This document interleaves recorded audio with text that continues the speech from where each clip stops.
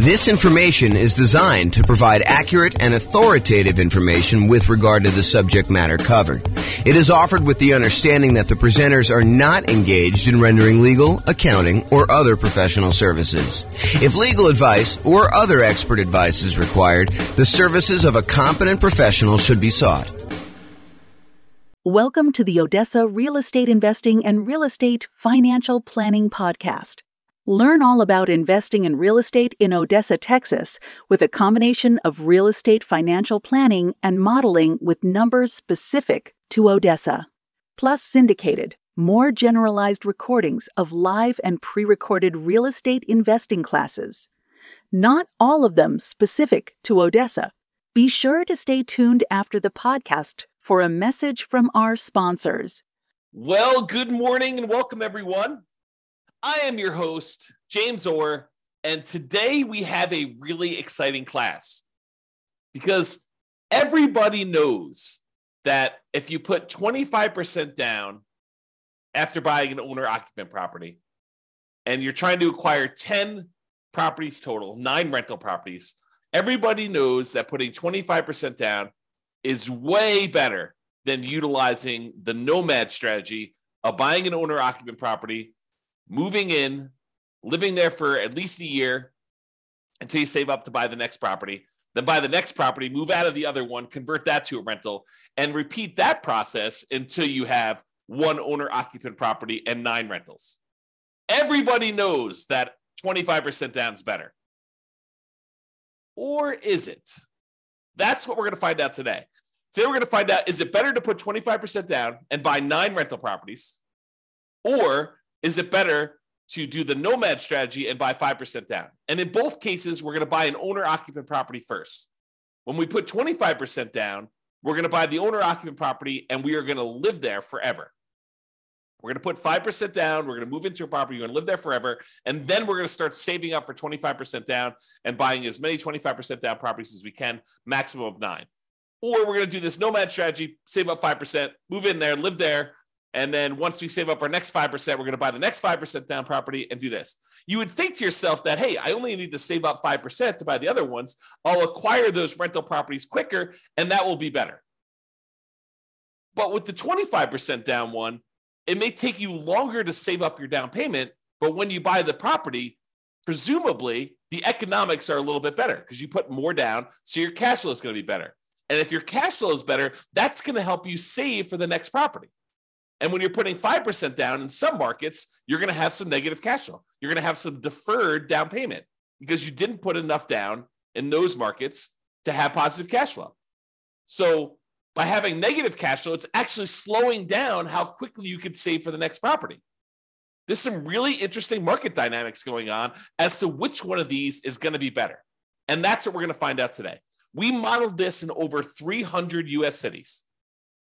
I basically took the median price, what you could get for rent on that property, what the taxes, what the insurance would be, what the appreciation rate would be, what the rent appreciation rate would be, what somebody might be earning in that particular marketplace. And I said, let's go ahead and model this head-to-head strategy of, should I put 25% down or should I do this Nomad strategy? Of course, after you bought that owner-occupant property with the 25% down. And now we're going to be able to see in each market which one's better. And I will aggregate it all for you, but you're welcome to go drill down and look at your specific city to see if this would be better in your city or not. So to clarify, in both scenarios, we're buying that owner-occupant property first. We're putting 5% down, we're going to buy an owner-occupant property. Part of the Nomad strategy, that's normal. We're buying these 5% down owner-occupant properties repeatedly. We're buying those, moving in, living there for a year, and then converting to a rental. That's a little different than when you do the 25% down because we're saving up buying that owner-occupant property first. We're putting 5% down. Yes, we've got private mortgage insurance because when you don't put at least 20% down, the lender's like, hey, look, I want you to buy this third-party insurance policy in order to protect me in case you default. So yeah, we put 5% down, we've got PMI. And that is true whether you're doing the Nomad strategy or you're putting, the 5% down to buy the owner-occupant when you're eventually going to do the 25% down payments. When you do 25% down, you do not have PMI. When you're buying the property and you're putting a full 25% down, that's more than 20%. And so the lender's like, I don't need PMI for that. But anytime you buy with 5% down, you will have PMI. Okay, so in both scenarios, we're buying that owner-occupant property first. In the baseline Nomad strategy, we're saving up until you could buy a 5% down owner-occupant property, living there for at least a year, and until they've saved enough to buy the next property. We're repeating this until they have 10 properties total, 9 rentals, and 1 to live in. In some cases, they don't get to the full 10. They end up either running out of time or they become financially independent before that, and then they may no longer qualify to buy ones. Now realize, this is a really big, important difference. So like if you started zoning out a little bit, thinking about your own situation, which I do all the time, but if you're zoning out thinking about your situation, this is important for you to understand. When you do the Nomad strategy, the last property you purchase is the most expensive property you purchase and the last one to be paid off, and it's the one you're living in. You're living in that last property because you buy a property, you move in, you live there. Then once you've saved enough, you move into the next property, you convert the previous one to a rental. But you're always moving into that most expensive last property that you purchased. And that one happens to be the last one that gets paid off because we're not aggressively paying certain properties off in advance. We're letting them just get paid off naturally. So the last one you buy when you're getting 30-year mortgages is the last one to get paid off. This is important. Why? Because when you're putting 25% down, when you're doing the 25% down strategy, the first property you buy is the one you live in forever. And that one gets paid off in almost all cases about 30 years from when you start. That's not true with doing the Nomad one. The one you live in doesn't get paid off until it's the last property you buy and then 30 years later. Why is this important? It's important because when we calculate if somebody is financially independent or not, if they have their owner-occupant property paid off, it means they don't need to cover that as an expense in order to be financially independent. It lowers the bar of what achieving financial independence is. If you needed $10,000 a month in order to be financially independent, and part of that included a $2,000 a month mortgage payment on a property you were living in, when you pay off the property that you were living in and you no longer have that mortgage payment, of course, you've got taxes and insurance and maintenance and all that other stuff, but the actual mortgage payment that you had to pay when you were living there, you no longer need to have that to cover in order to be financially independent. So instead of you needing $10,000 a month, if $2,000 a month of it was your mortgage payment, now once you paid off your mortgage, you really only need $8,000 a month to be financially independent. And our software in our modeling does take that into account. So this difference between which property you're living in and when you bought it and when it gets paid off might just come into play. It might just be really important here, which you will probably see. I'll give you a hint. Because with the baseline Nomad one, it's the last one you buy. When you do the 25% down one where you buy the owner-occupant 5% down one first, it's the first one you buy. And that does get paid off about 30 years after you start. Very close to 30 years as soon as you start it. Okay? All right, so for baseline Nomad, they buy the next property when they've saved enough for down payment, plus closing costs, plus 6 months of reserves for their personal expenses, and 6 months of reserves for all the properties that they own, including the one they're about to buy. And they must also qualify for the loan based on a 45% debt to income ratio. Okay, so we are taking all that into account. So if you're buying properties and you're highly leveraged and they've got negative cash flow, that can slow you down if that's hurting your debt to income ratio. Whereas if you're buying 25% down properties and that is helping your debt to income ratio because it's got positive cash flow and it's pulling your debt to income ratio down, it's making it lower, which is better, then that helps you. So by buying the Nomad strategy, but Nomad properties in some markets where that has negative cash flow, it could limit when you buy your next property. Whereas when you put 25% down, that probably limits you less. In some cases, it actually helps you. It depends on the market and how good cash flow is in that market, how good the ratio, the economics of the property are, the ratio of the price to rent is, or the rent to price, depending on how you want to look at it, how you measure that. Okay. All right. So that's the Nomad one. For the 25% down one, they save up until they buy a 5% down owner-occupant property to live in, and they live in this property forever. That's the first property they buy. Then after that, they start saving up until they could buy a rental property with 25% down, plus closing costs, plus 6 months of reserves for all their personal expenses, and 6 months of reserves for all their other properties. And they can qualify for that loan based on the 45% debt to income ratio. And they repeat that until they buy up to 9 rentals with 25% down each. Okay. If you want to see like the charts I'm about to show you and you want to drill down and mouse over them and do all that other stuff, you can go to the URL on the screen here. I'll put it in the show notes as well. Okay. But if you want to go and see that, you can go look at that. All right. So we talked a little bit about this idea of being financially independent. So what makes somebody financially independent when we're doing our modeling? Well, the income from their investments need to exceed their personal expenses. That's the simple version. But what counts toward the income from their investments? Well, any net positive cash flow from rental properties counts. That's income minus all their real expenses, vacancy, principal, interest, taxes, PMI, property insurance, maintenance, management, all that stuff are expenses. So it's their net positive cash flow after all those expenses. That does count toward whether they are financially independent or not. Plus, any money that they have invested in the stock market or bonds or whatever else they got there times a safe withdrawal rate.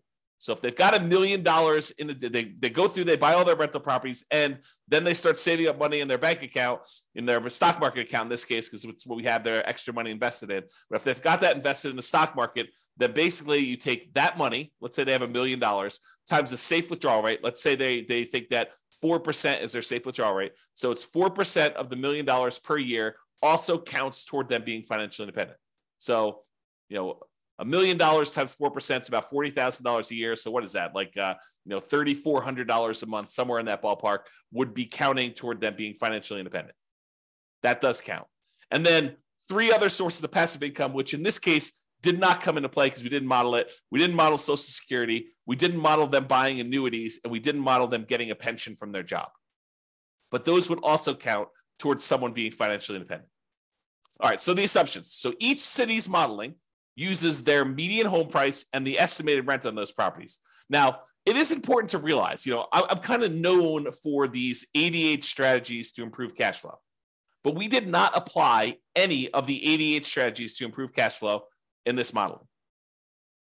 We didn't try to maximize and optimize for cash flow here. We just said, look, we're buying a median price home with median price rent.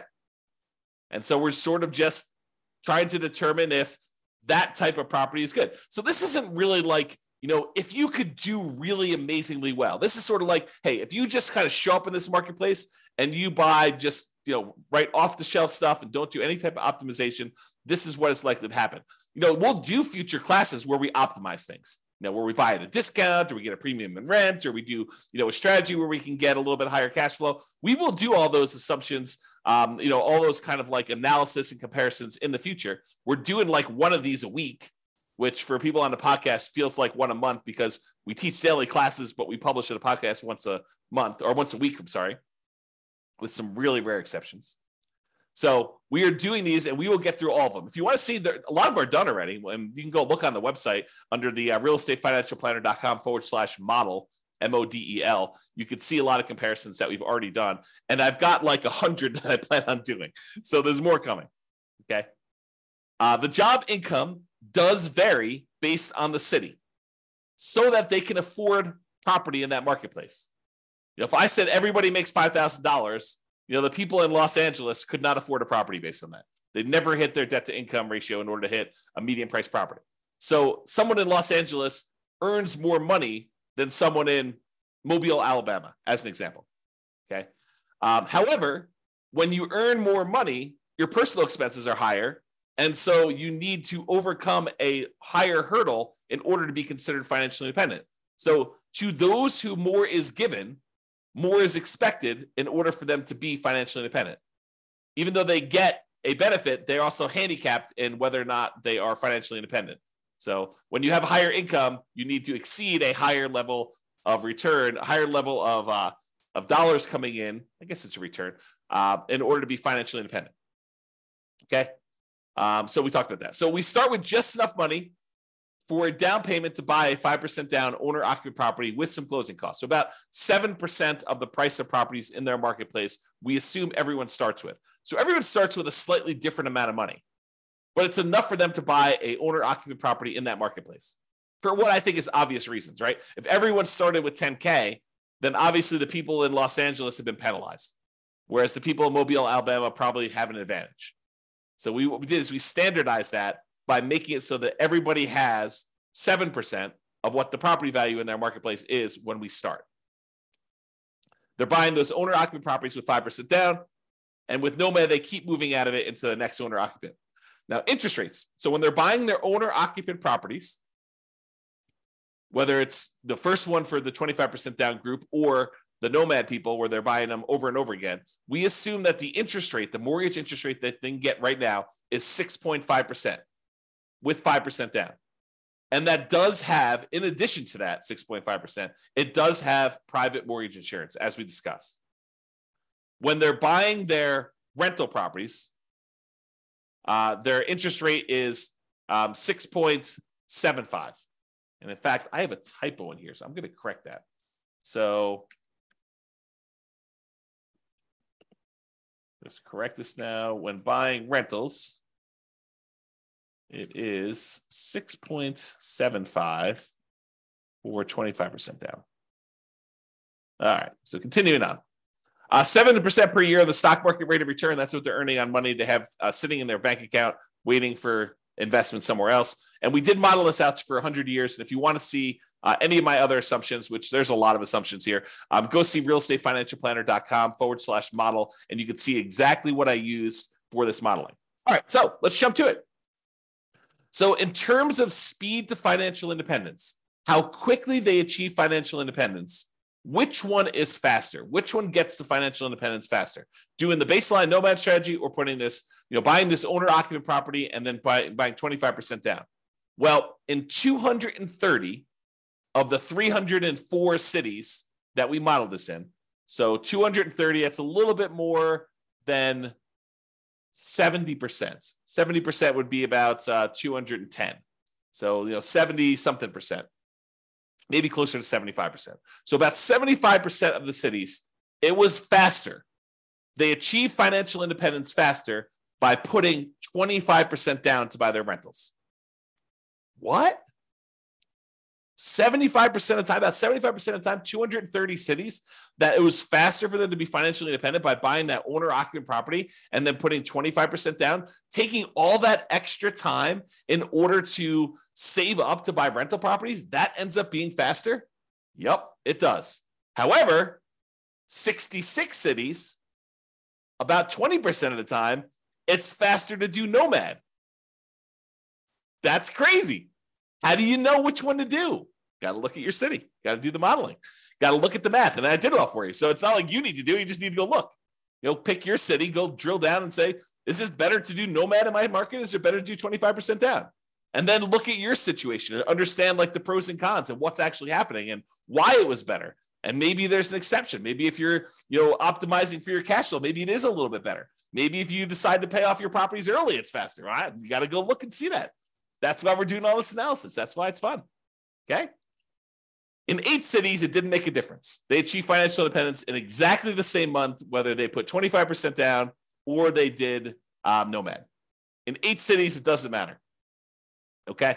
So that's what was going on with there. So you can see, though, the breakdown of when this happens. The gray area is your 25% down. The red in the background is your baseline Nomad.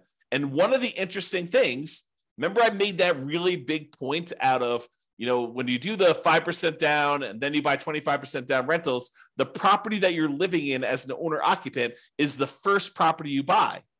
So that property gets paid off after about 30 years. Well, what do you think is going on with this big line right here? There's a whole bunch of cases where what made the difference between you being financially independent or not was you paying off that owner occupant property that you lived in. It just occurred naturally. Eventually, you no longer have a mortgage on the owner-occupant property you were living in. And when you do that, your threshold, the bar comes down for what it takes for you to be financially independent. So we see this huge spike when those mortgages get paid off. So that's what's going on. Eventually, someone ends up, having all these mortgages paid off, and that makes a huge difference for the 25% down group. you'll notice that doesn't show up for the Nomad group because they're constantly moving into another property. And so the last property they buy is the one they need to wait to get paid off when you do the Nomad property, when you do the Nomad strategy. Okay. So another way of thinking about this is buying that owner-occupant property and letting it get paid off makes a huge difference in when you are financially independent, which we will cover in a future class. We will do just a straight up comparison of 25% down where you buy an owner-occupant and 25% down where you don't buy an owner-occupant, and maybe 20% down where you buy an owner-occupant and 25% down, or 20% down where you do, 20% down where you do and don't buy an owner-occupant. And maybe we'll even do some other comparisons, some other interesting comparisons where you do that. So my wife and my puppy have just walked past my backyard. Like we've got a gate and open space and stuff. And they just walked by and I saw them. That was very, very snuggly. Okay. So that's what's going on here. So you can look at it and see just how big of a difference this makes in some cases.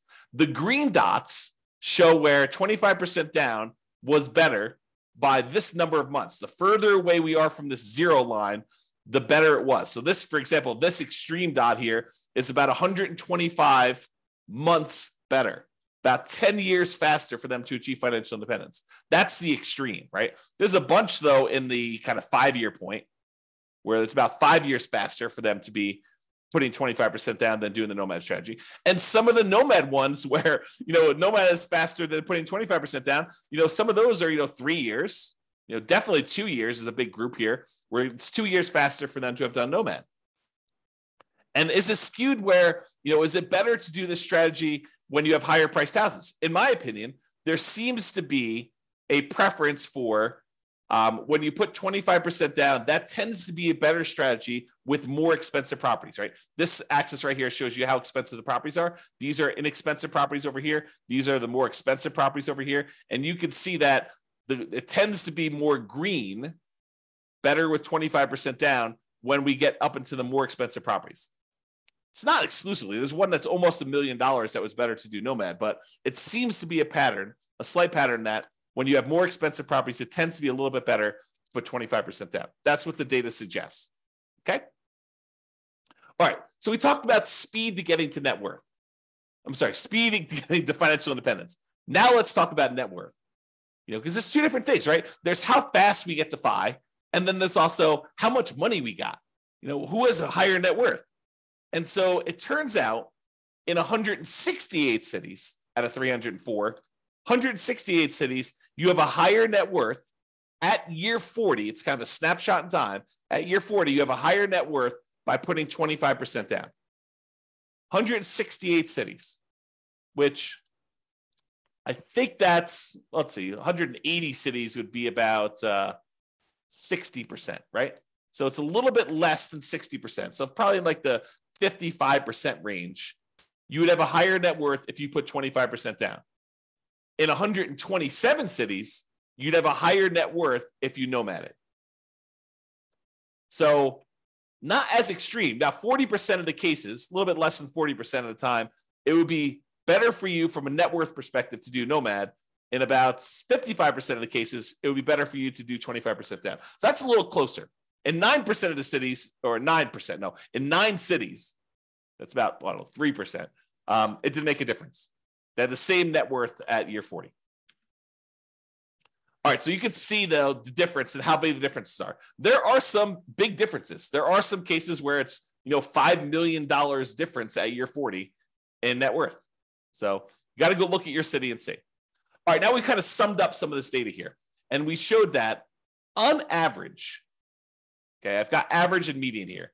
On average, it is 25.3 months faster for you to be financially independent by putting 25% down, by buying an owner-occupant property, then saving up and doing 25% down to buy your rental properties. About a little bit more than 2 years faster on average. On median is when we take all the numbers, we stack them up from the lowest to the highest, and we look at the middlemost number. There happens to be 2. We take the average of the 2 middle ones. But we look at the middlemost number, and on median, it is 73 months faster for you to put 25% down. So what is that? That's like 6 years. 6 years faster. 6 years of, if you happen to have a job that you really hate, that you didn't need to work because you were financially independent faster. What if I could save, this is like, sounds like the sleazy late night infomercial TV thing, right?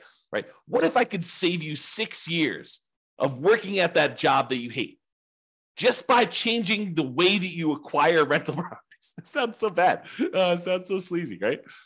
What if I could save you 6 years? Yeah, that's really what it is, right? I mean, that's what we're talking about. If you do this 25% down, then you've, on median, half the time it's better than that. Half the time it's worse than that. That's what median is. It's better for you to put 25% down. 6 years. That's a big difference. I mean, even on average, it's 2 years. I mean, think about it. 2 years of not having to go into a job that you hate. Now, if you love the job, you can keep working. Do whatever you want to do, right? Now, difference in net worth. So on average, the difference is about $235,000. Not that big of a difference. On median, it's about $377,000. Okay. And on average, it's slightly better in terms of Nomad. On median, it's slightly better in terms of 25% down. So go figure. There are some really extreme cases with Nomad where it's much higher, and there are some cases where Nomad where it's not as good. Okay. Now, as far as risk goes, the risk, I think, varies a little bit, right? Because when you put 25% down, you end up having slightly lower risk with all the things associated with debt. You know, like your debt to income ratio tends to be a little bit better in general. Like you would think, right? Because you're putting more down. So your debt to income should be a little bit better. So let's take a look. Debt to income. Yeah, debt to income is a little bit better on average for 25% down and a little bit better on median. I mean, but are we talking about like these monstrous differences? No, it's 19.6 versus 18%. I'm sorry, 19.6 versus 18 for the difference between median and average. It's 30% debt to income average for baseline Nomad versus 19.6. So not insignificant, not horribly bad. What about debt to net worth? Well, same thing. Whenever we're talking about debt, you're probably going to see that 25% down is better because you have less debt. You're putting more down in general. And your debt to your account balance, your liquidity. Well, when you have more money because you didn't put enough down, you didn't put more down for the 5% down Nomad, you tend to have a little bit more liquidity. So the amount of debt you have compared to your bank balance, a little bit better for Nomad. The months of reserves, we looked at that, and then rent resiliency, we'll cover those another thing. But the like risk measures are split. It's not universally better one way or another. Okay. In some ways, it's better to do Nomad. In some ways, it's better to do 25% down. All right. So remember, we've been talking about the median property and sort of like the associated rent that goes along with this. You could apply those 88 strategies to improve cash flow and improve on these. So you shouldn't think, this is exactly how I will do. I mean, it'll never be exactly how you will do because there's no way that things will fall into place and be exactly the same. I just watched this documentary on Infinity. And they were talking about how, there's an infinite number, if imagine, hypothetically, theoretically, there was an infinite number of universes where an infinite number of us existed. In that case, with an infinite number of us, you could possibly achieve this exact simulation, this exact model. But in this universe, not likely. The chance of property prices going up exactly 3% and interest rates remaining exactly at 6.5 or 6.75, depending on which one you're buying, for the entire 100 years that you were doing this, and you managed to get that, and taxes and insurance went up by that exact number every time. I mean, the chance of all that happening is like zero. Okay. So we're basically using this median price property, what rent might be on those. You should be able to choose and do better, right? And we do some modeling where we do those improvements. You can see the impact. Go look at the realestatefinancialplanner.com/model, or we'll do future classes where we compare those different things. But realize that I am not an expert at 300 markets. So if you are an expert at your local market, if you go to realestatefinancialplanner.com/model and you see my assumptions, and you're like, James, your assumptions for my market are not exactly right. I mean, normally we'd be buying properties that are 10% less in price, or, getting a little bit better rent to price ratio than what you're talking about here. Yeah. Let me know, reach out via email. I will go update those. I'll rerun it and it will update all these charts. It won't update them in the video, but it will update them on the website so you could see the most up-to-date versions. And that may change things for some folks, right? Not every market, but in some markets it could change things. So reach out. And I'm not trying to show the best case, right? I'm not trying to show the property that only you could buy once every 7 years because it's so good that they only show up once every 7 years. I want to do what the average Joe real estate investor, and Joe could be male or female, shows up in a marketplace and does. What could they very likely achieve by just showing up there that any real estate investor in that market could expect to achieve?